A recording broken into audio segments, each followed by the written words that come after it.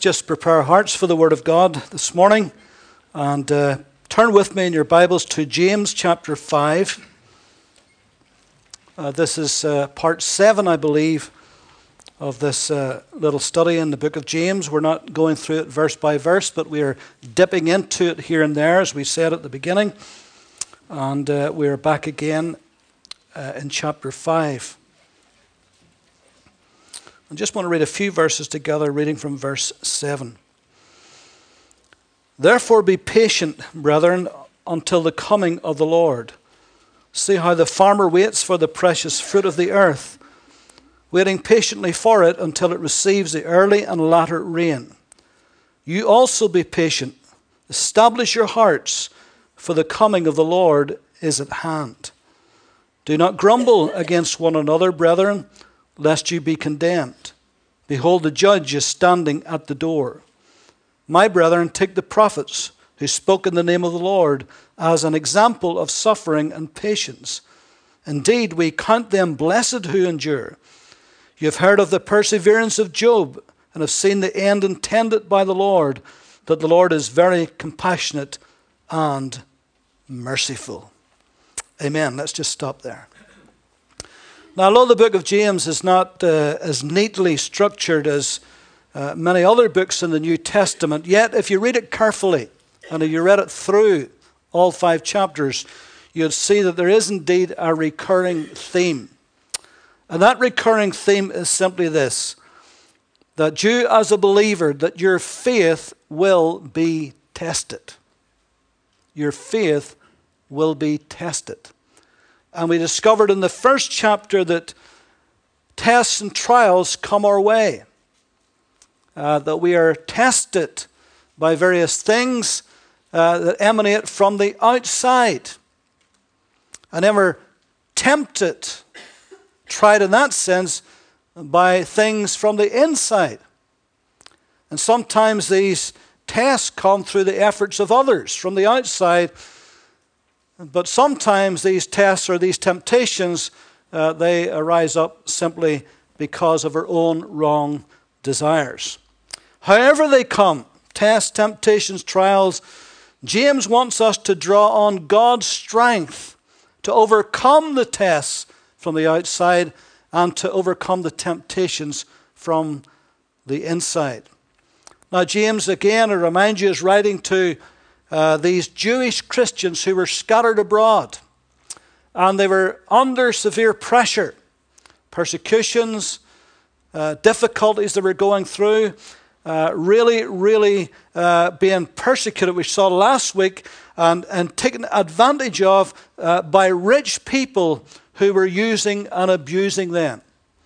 And so here in verse 7 to 11 of James 5, James encourages us to be patient in times of testing. What he's writing to them, the Holy Spirit is saying to us to be patient in times of testing. In verse 7, he says, therefore be patient, brethren, until the coming of the Lord. Now, all the New Testament writers were very, very aware and very, very sensitive of the coming of the Lord. They really believed and felt that they themselves were living just before Christ's return, that he was coming very, very soon. Now, as I said before, if they believed that then, how much closer is his coming now for us? If they were sensitive and they were living their lives in the light of what they felt was his soon return, how much more should we live our lives in the light of the fact that now he is just about to come? The coming of the Lord is a massive subject in the New Testament. It's writ large. Did you know that 1 in every 25 verses in the New Testament refers to the second coming of Christ? Did you know that it's mentioned over 700 times, either by proclamation or by promise or by prophecy? In Paul's writing alone, there are more than 50 references to Christ's soon return. It said that there are 8 times more verses relating to Christ's second coming than to his first coming. About 50 times in the New Testament, we are urged to be ready for his second coming. Jesus himself often spoke of his return. In fact, the very last recorded words of Jesus in Revelation 22 and 20, he said, "Surely I come quickly." And so James is writing in the light of the Lord's return. Therefore, we should be thinking and living our lives in the light of the Lord's soon return. Peter agrees. Peter said in 1 Peter 1:7 that the trial of your faith, being much more precious than of gold that perishes, though it be tried with fire, might be found unto praise and honor and glory at the appearing of Jesus Christ. And James said so, therefore be patient, brethren, unto the coming of the Lord. The very angels said so. You men of Galilee, why stand you there gazing up into heaven? This same Jesus which was taken up from you into heaven shall so come in like manner as you have seen him go into heaven.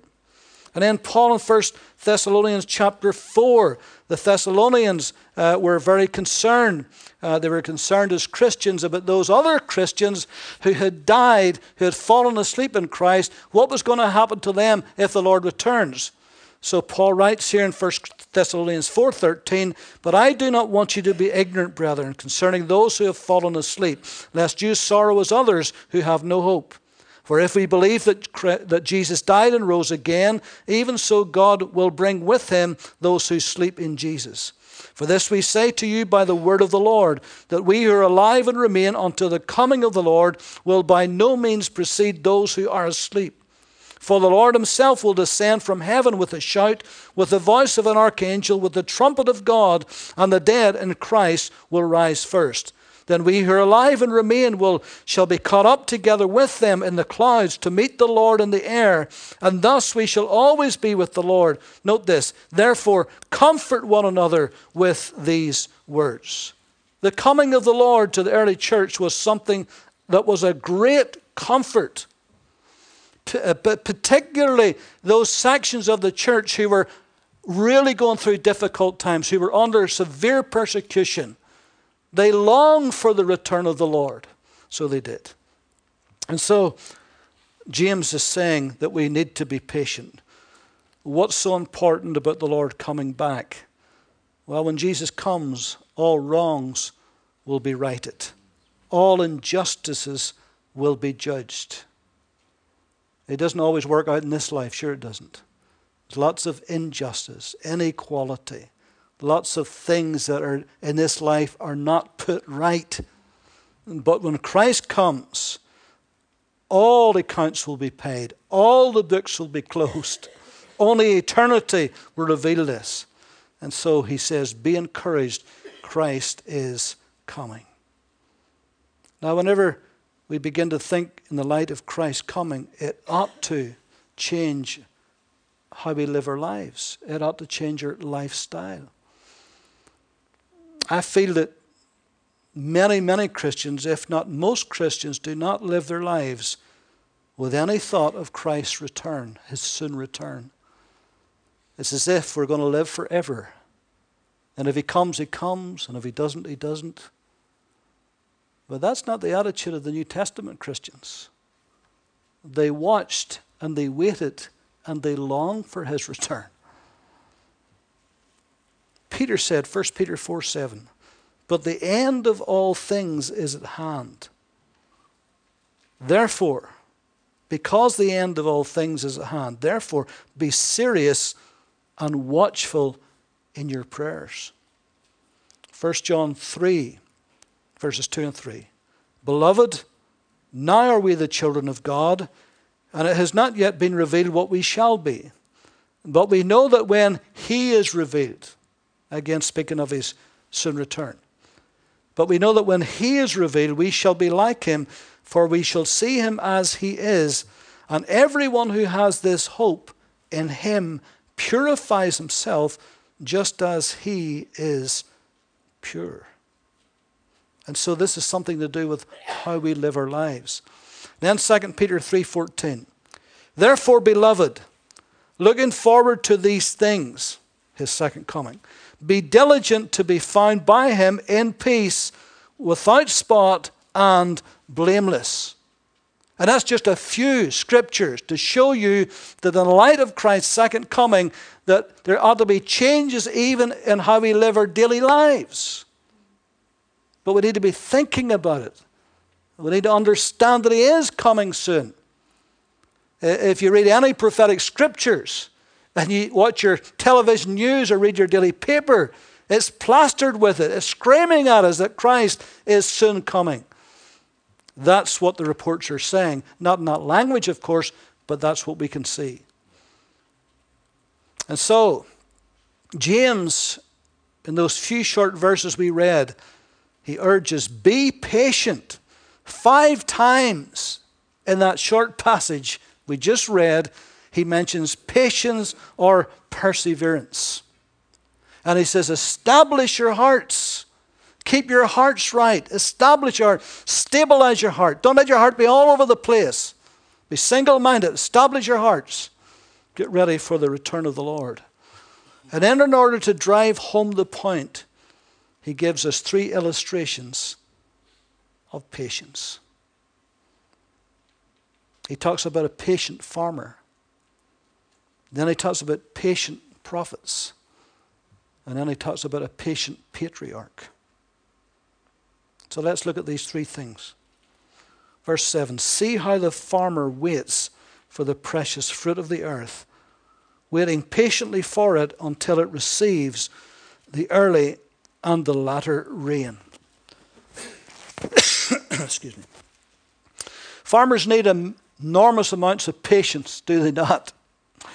They're always watching the weather. They're always watching the weather. They're waiting for the right moment to plow and to sow their fields.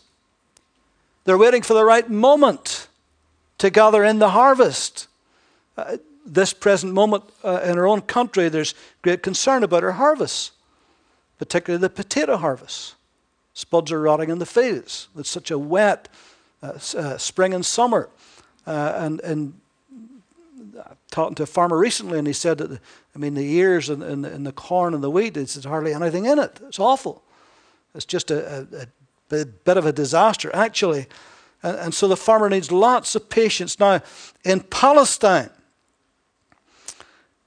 the farmer plowed and he sowed out his crops in late October, early November, about this time of the year, actually, whenever we were doing this study.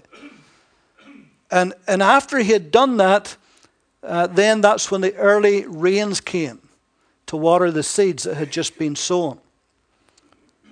But then he had to wait all through the rest of the autumn, all through the winter, and then he had to wait to late April, early May, and about that time, whenever the ears and the corn were beginning to fill out, because that's when the latter rains would come.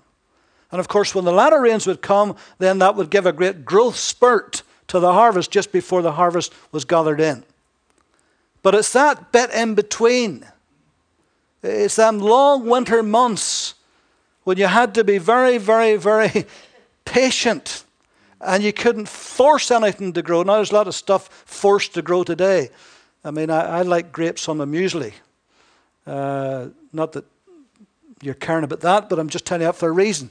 And Sally gets them out of Sainsbury's or Tesco River, and sometimes they're wonderful and they're juicy and they're tasteful. She got a packet the other week, and I said, there's not even a taste of those. You just might as well be eating, rubber. They're just rubbish. There's no taste. Why? Because they've been force grown. They've been pushed and forced, not given really time to get all those lovely juices and to get all that lovely flavor. It just wasn't even there.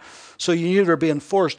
But of course, a farmer can't do that and couldn't do that in those days. He couldn't force anything. He just had to have lots of patience and wait and wait and wait. Even farmers today got to be patient. They've got to wait to what they sowed, then till it comes into harvest.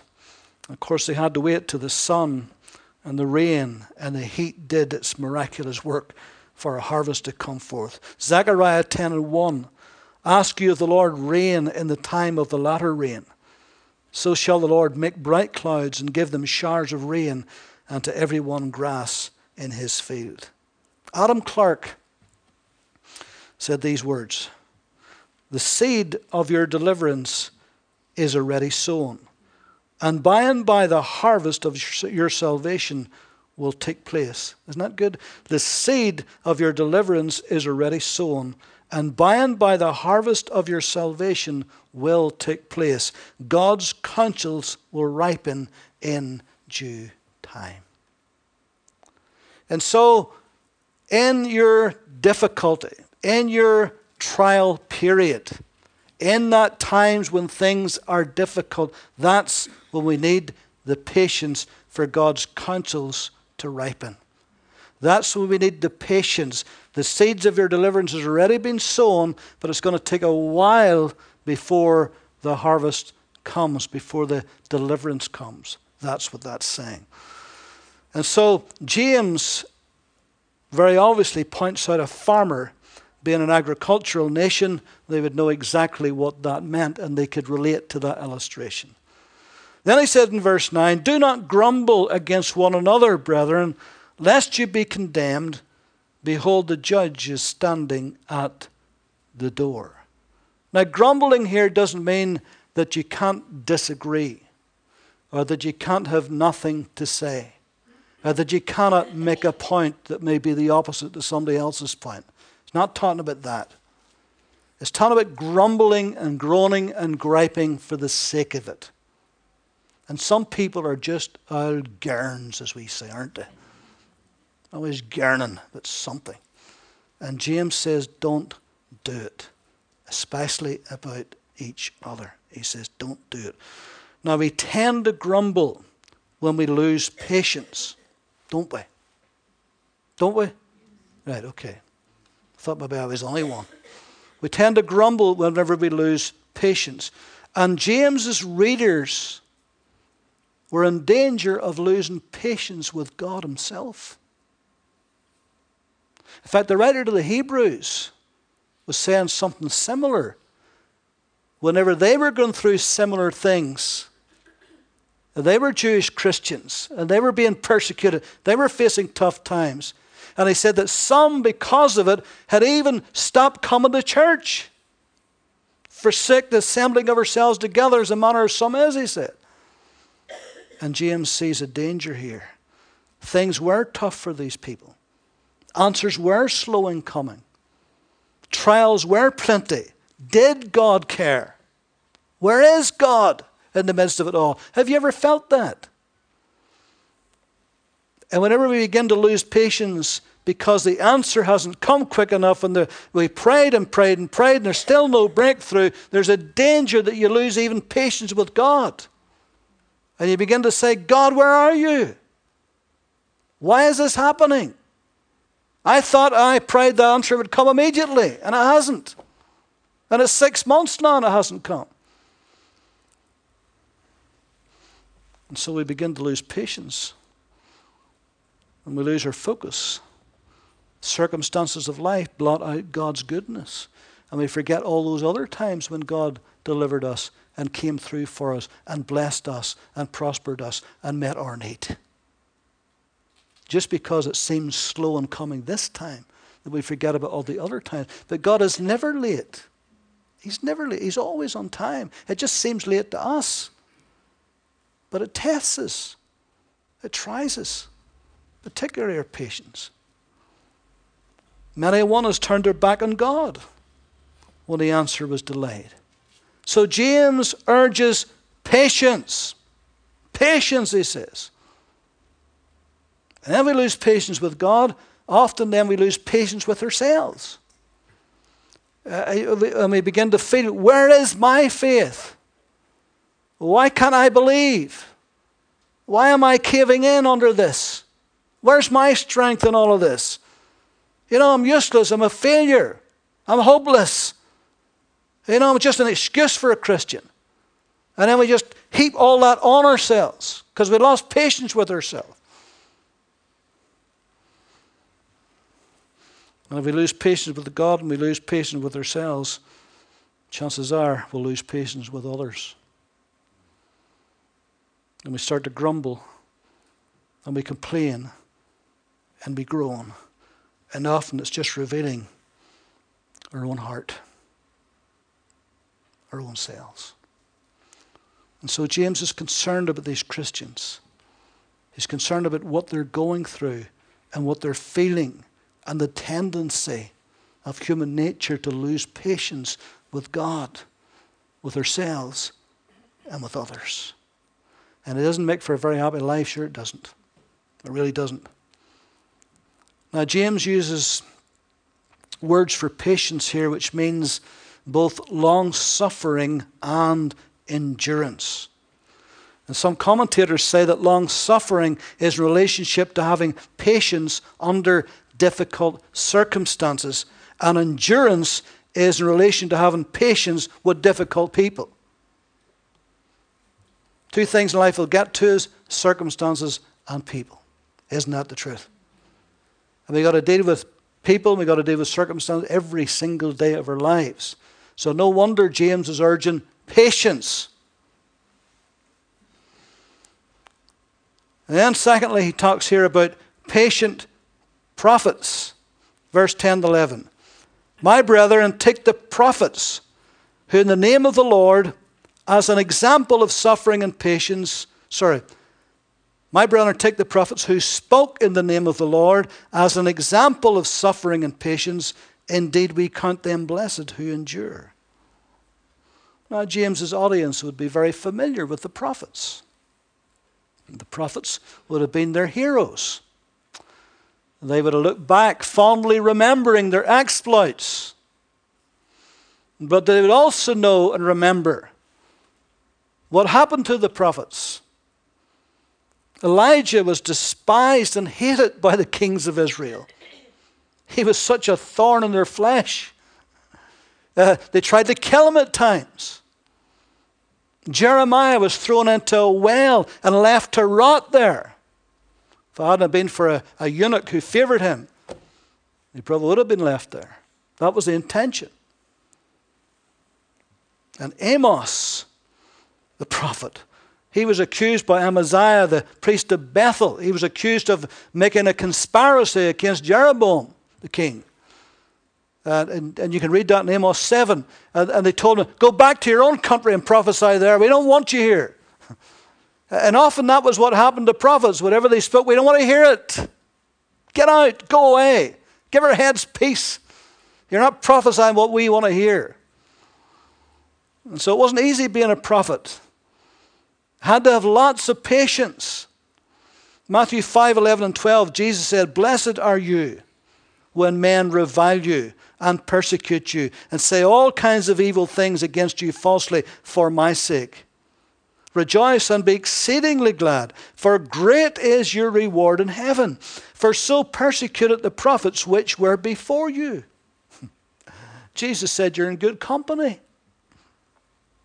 If for his sake people are giving you a rough time at work, if for his sake your employer is making life difficult for you, if it's for his sake, not because we're just obnoxious or we're lazy workers or whatever the case. I remember one time the builders who built our home in Moira, two Christian brothers, and got into conversation one day, and I just happened to ask them, I said, do you have any Christian workers? He says, very few. I says, why is that? He says, I got rid of most of them. I says, why is that? He says, all they wanted to talk about was church all day. He says, didn't want to work. He says, they just talked about church. And he says, I'm paying them to build a house. But he says that they just were lazy. So he says, I had to employ people, non-Christians. He says, they just wanted to work. Simple. They didn't have a very good example to their employer. Sure they didn't. So that can work both ways, can't it? Now, prophets, you see, their ministry generally was twofold. They were forth tellers and they were foretellers. They were forth tellers. And so they would have to go to the kings, for instance, and they would rebuke kings in God's name. And it took a lot of courage to do that. That didn't make you very popular. Kings wanted to take your head off for that. But they were forth tellers. And they would speak into the nation. And they would speak to the kings. And they would talk about what's gone wrong with the nation. And they would speak it loudly and clearly to the whole nation. Because they were forth-tellers. But then they're also foretellers. And they would prophesy about individuals and about nations. And the trouble was, having prophesied in the name of the Lord, having been a foreteller and a foreteller in the name of the Lord, sometimes it just didn't happen right away. It might have been days before their word came true. It might have been weeks or months or years. Sometimes it was generations. Sometimes it was hundreds of years before that word came true. And so, as well as having faith, they needed lots of patience. Because people were wondering, is what they said true? It hasn't happened yet. Are they genuine? And so it took a lot of patience to be a prophet. Every time they spoke in the name of the Lord, their integrity, their ministry, their very lives was on the line. Therefore, they needed much patience and endurance. Now, Hebrews 11.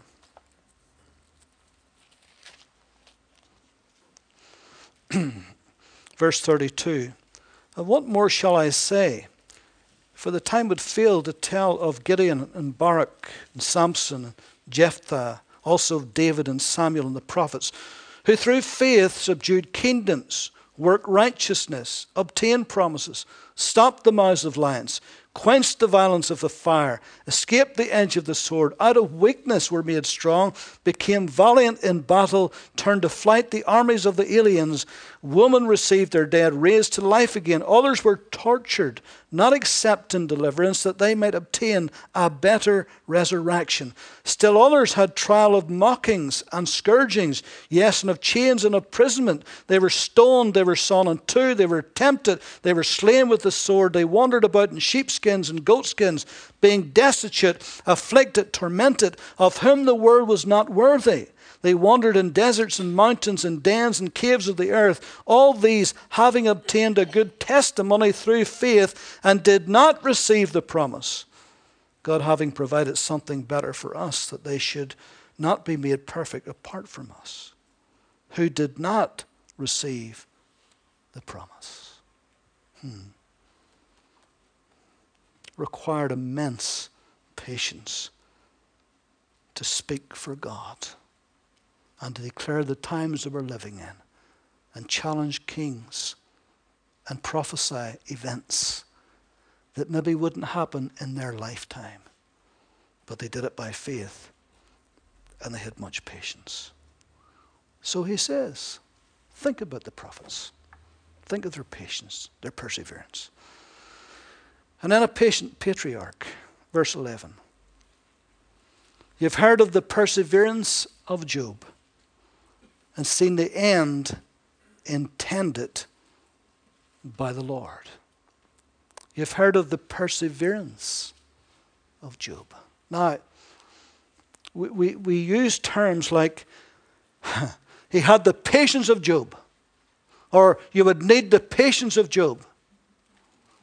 And what we're thinking is patience in that sense that we always think of patience. But actually, if you read the story of Job, you'll find out that sometimes he was very short in patience, as we know patience. Particularly with those so-called comforters, his dear friends who came along and blamed all of his ills on himself. And there was times he was very outspoken with them. And you can sense when you read it, he ran out of patience and could have throttled them.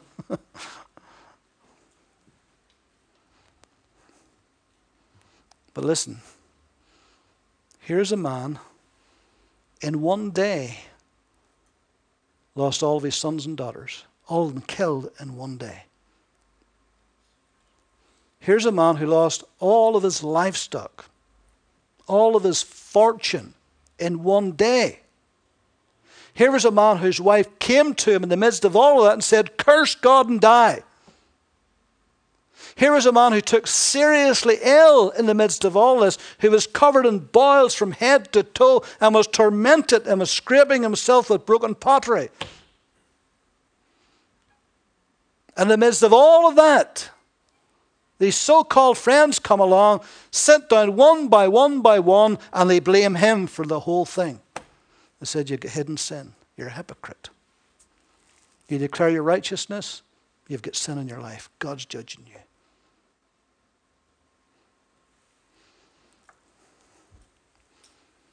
And being just a man, there was times he wasn't very patient, as we know patience. But he persevered. In spite of his loss, in spite of his wife telling him to curse God and die and turn against him, in spite of losing all of his fortune, in spite of his friends blaming him, in spite of all of that, he persevered. Against all those odds, he persevered. He kept going. This is why James uses the word perseverance here, or endurance, which is different than patience in verse 10 to describe Job's attitude. So in spite of all of that, he still persevered. And he still went through with God. And he didn't turn his back on the Lord. And you see, this is why James is reminding them of the patriarch Job. He said, look back, remember what happened to him. But remember the Lord's intended end. And in the end, God restored his family, restored his fortune, restored his health. And it became a great example for us how to persevere in the difficult times. Romans 8:28, and we know that all things work together for good to those who love God, to those who are called according to his purpose. Easier to see that in hindsight, but it's there so that we can see it in foresight. You've heard of the perseverance of Job and have seen the end intended by the Lord, that the Lord is very compassionate and merciful. Isn't that lovely? The Lord is very compassionate and merciful.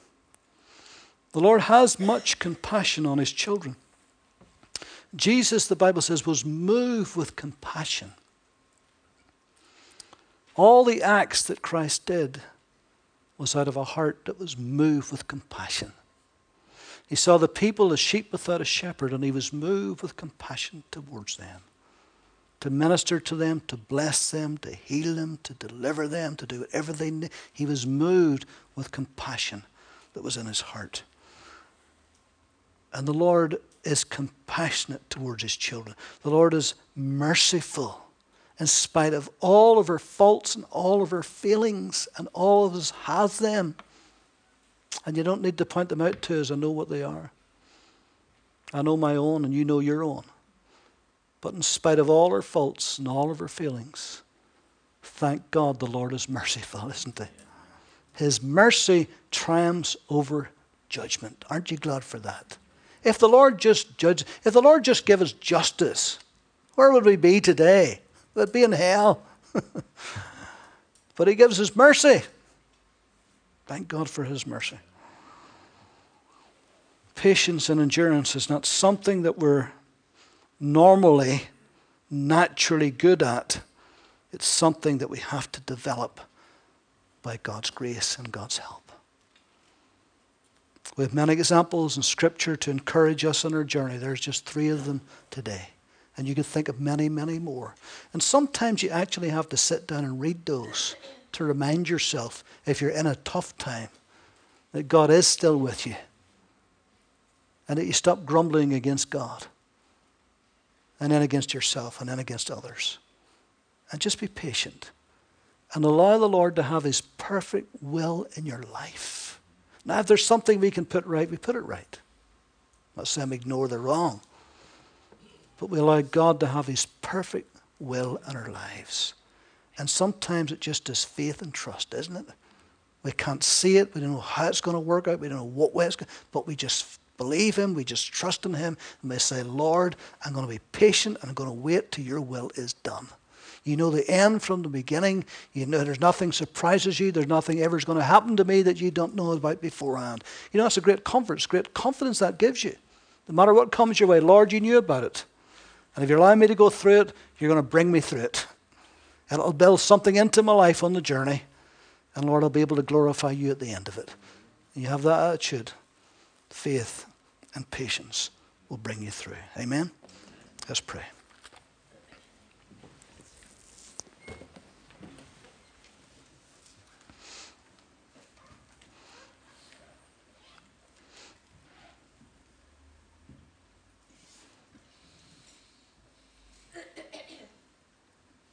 Lord, we're glad today that the steps of a good man or a good woman are ordered by the Lord. We thank you, Lord, for your leading, for your direction, for your guidance, your protection, your comfort, your compassion. And Lord, we thank you that you surround us with mercy and grace. So we bless you for all of these things. Lord, help us to be patient. Lord, our old nature would just want us, Lord, just not to do the right thing or to do the wrong thing or to get ahead of you, Lord, or lag behind. But help us, Lord, be patient. Just keep up with you. Just keep in your plan, whatever your plan may be. Sometimes we know it, sometimes we don't. But Lord, we know you and we trust you. And your will for us is good. And it is to give us a hope in the future. And so we bless you for that. So Lord, I give you thanks for your saints today. Thank you for every believer in this house. Thank you for every man and woman that has put their trust in you. And Lord, I just pray that as that trust grows and that faith grows, that patience will grow also. And Lord, we'll see the end intended by the Lord. Hallelujah. And Lord, we know it's going to be good. So we give you thanks today. In Jesus' name.